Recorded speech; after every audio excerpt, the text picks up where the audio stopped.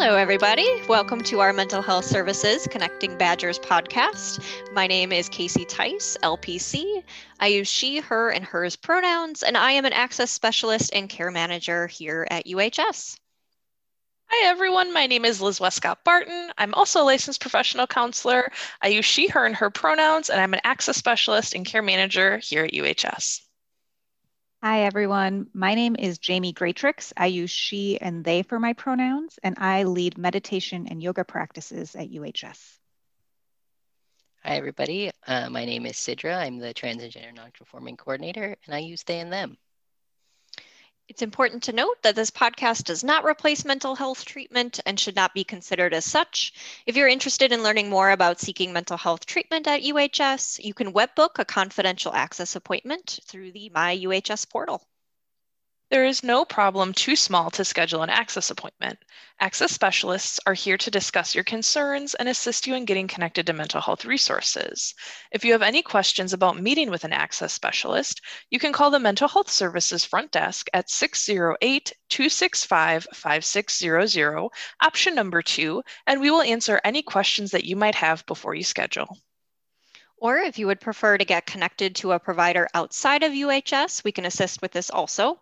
As a reminder, you can access 24/7 crisis resources if in a mental health emergency. These include the UHS crisis line 608-265-5600, option 9.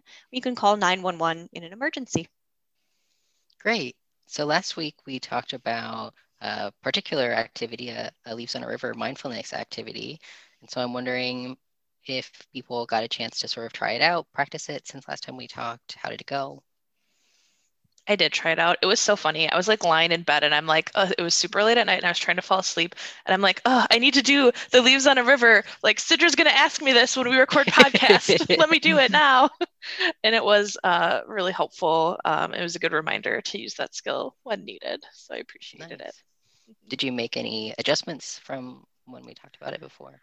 Well, I think for me, I really like the visualization component. So I was like imagining a particular river that I know from like my hometown and like where I would sit and where my thoughts would be floating down. So I think that's the one little adjustment I did.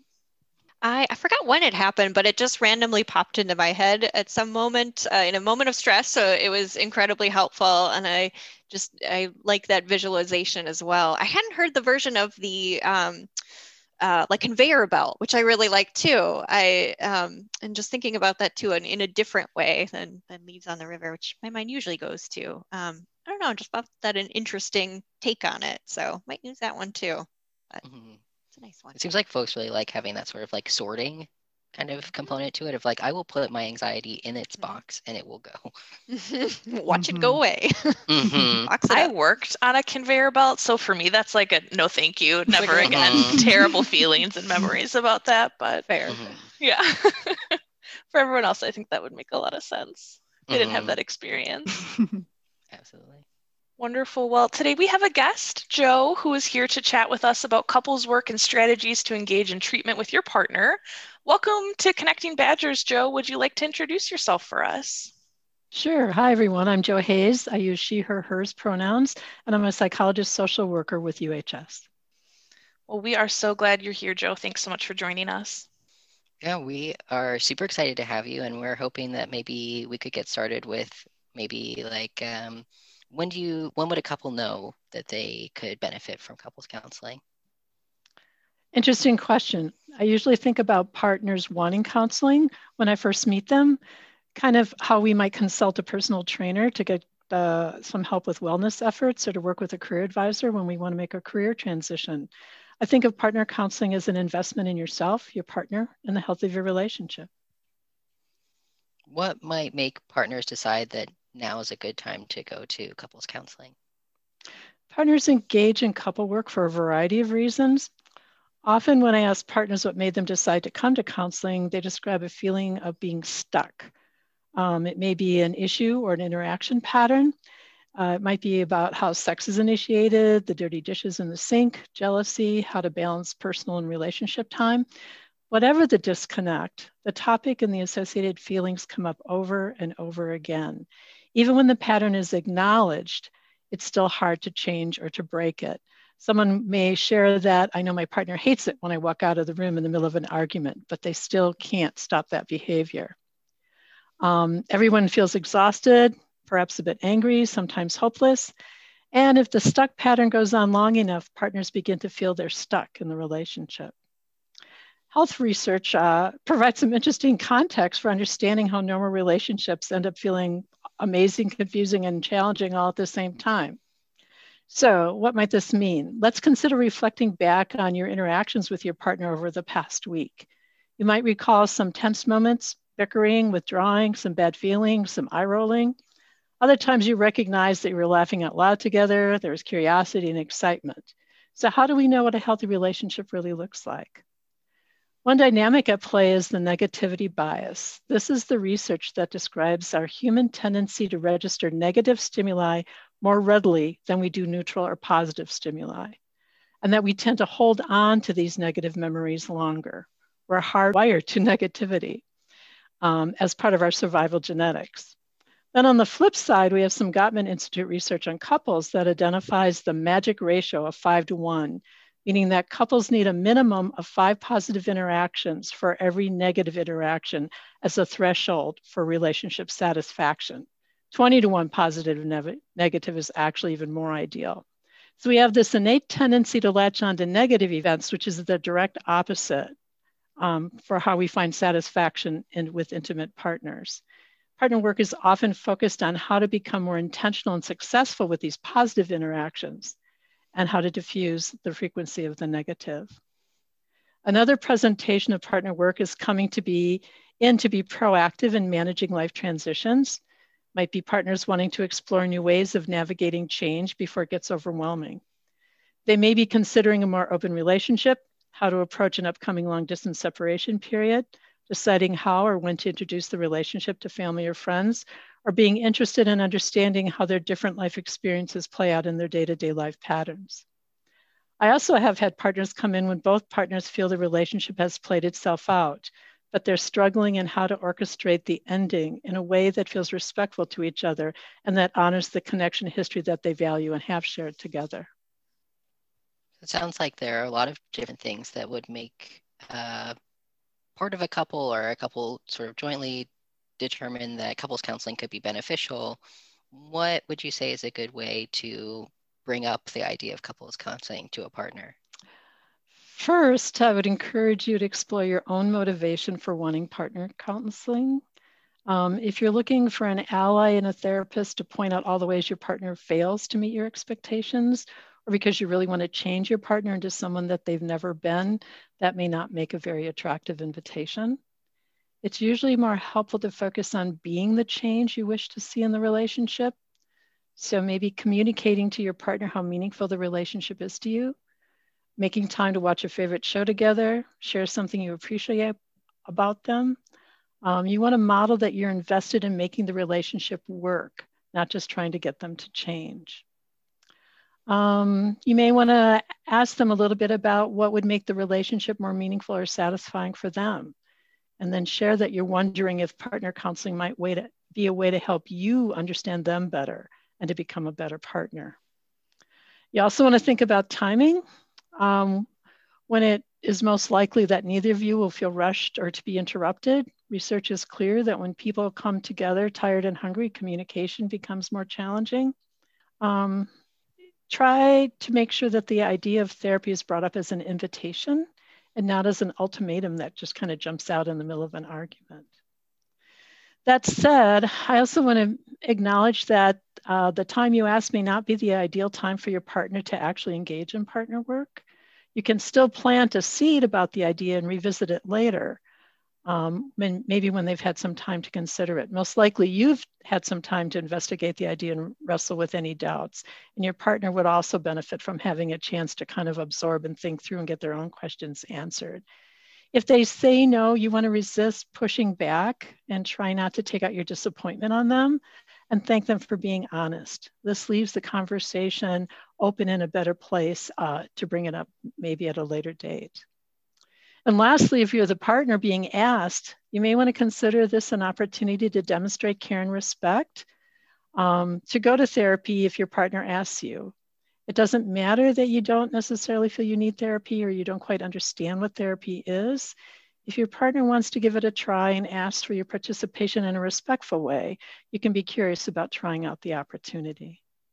Yeah, I really appreciate that piece around like potentially being intimidated by the process or not really being sure what to expect. And so I'm wondering what you could share with us about what couples counseling usually looks like or what it entails. Most often partners have ongoing circumstances where they'd like to unpack and explore very intentionally some of the issues. And so ongoing couples work is kind of planned. There are different approaches to partners work. I often use a solution-focused approach at UHS, and I can share some examples about what that might look like. At the first meeting, I ask each person to talk about why they decided to participate in partners counseling. And since they're not clones of each other, I actually expect the reasons to vary quite a bit. Another way to focus on the purpose of counseling work might be, I ask them, if our time together was helpful, how would you know? What would be different down the road? What might you see or feel or do differently? Communication is a powerful tool in relationships, and as each partner introduces themselves, we begin to acknowledge different relationship patterns and model ways to expand their repertoire for engagement skills. This may, I'll take a look at how to listen a little bit longer or how to check out understanding. At the end of a meeting, I often ask something like, given what you've heard and experienced in this session today, what might you be willing to experiment with doing differently to move the relationship closer to a place that you would like to be? In the beginning of partner work, this focuses sometimes on individual care. Often exhausted people are irritable or more likely to become defensive and have diminished capacity to actually listen. If a partner is feeling out of control in their own life, it's difficult to have energy to work on the relationship. So encouraging people to take 10 minutes to meditate before starting their day or taking a little bit longer bike ride on their way home can be incredibly helpful in diffusing distress, which puts them in a better place to engage when they are in the relationship or in the presence of their partner. Another relationship homework might be observation. At the end of a couple of days or a week to think back and identify those when the relationship felt best, when you felt most grounded, laughed out loud, felt communication was effective. This goes back to the idea of the kind of Gottman ratio, 5-to-1 ratio of positive interactions. And we want to focus on the things that we want to have happen more often in the relationship. Another focus might be to explore relationship patterns. And one tool I like to use is a relationship timeline. And here we kind of begin by charting out how the partners met, what attracted them to each other, and then continue to explore the events across the relationship. This includes social and environmental contexts and the thoughts and feelings that each person recalled times or events.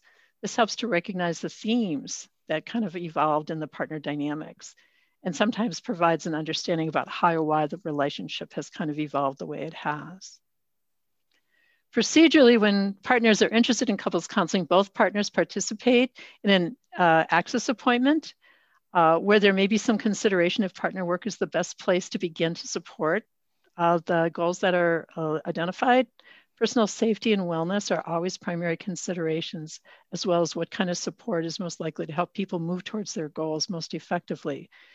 If one or both partners are struggling with complex personal issues, sometimes acute trauma or severe depression, it may be more effective to start with some individual work before we move into a partner format. Only one partner at needs to be a UW student.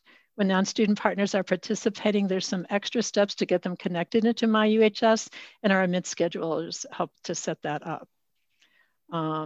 Partner sessions are 50 minutes long. There's an extra consent and questionnaires complete before the first appointment, so it's really important for partners to check in 30 minutes early. Single session consults are also available for partners, just like they are for individuals at UHS. This is an opportunity to talk through a specific situation, maybe tools for managing a family visit for the holidays, or an anticipated transition to a long distance relationship.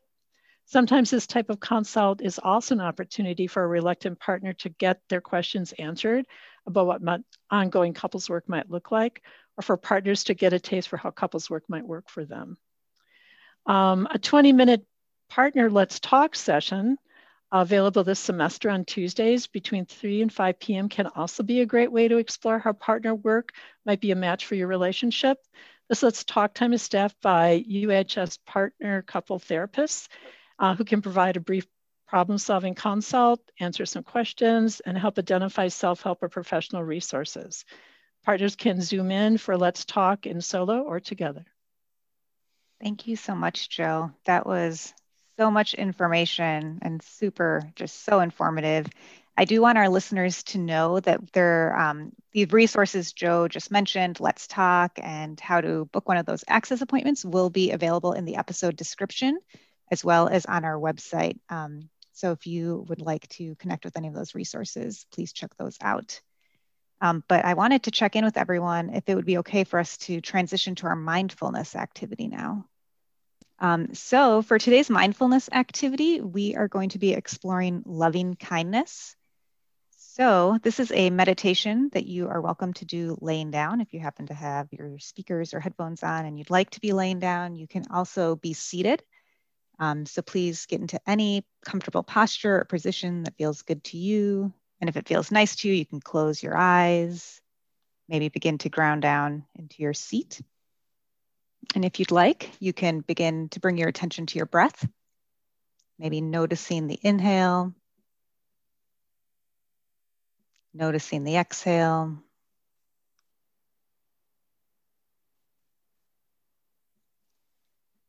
And then when you're ready to, we'll just begin to bring our awareness to ourself.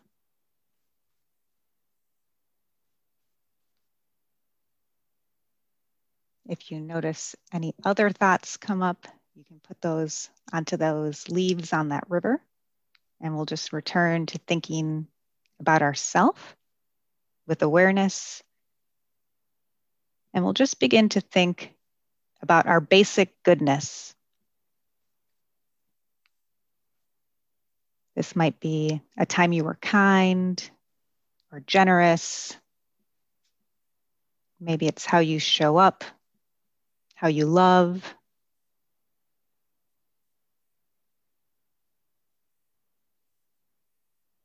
And if maybe today is a day that it's a little bit difficult for you to think about that basic goodness, how good you are, maybe you can try to think of yourself or see yourself through the eyes of someone who really loves you, someone who's beloved to you. Maybe it's a grandparent, a sibling, a pet, a deity, how they see the good in you.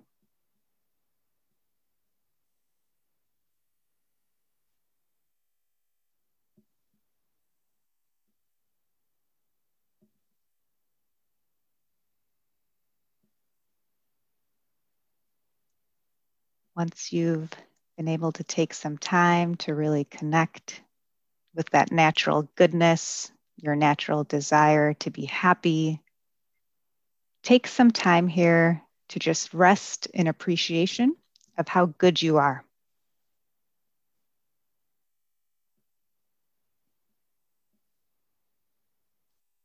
How much good you bring to the spaces you show up in, your classes, your communities, your workplace, your friends, your family. Know all the good that you bring to this world.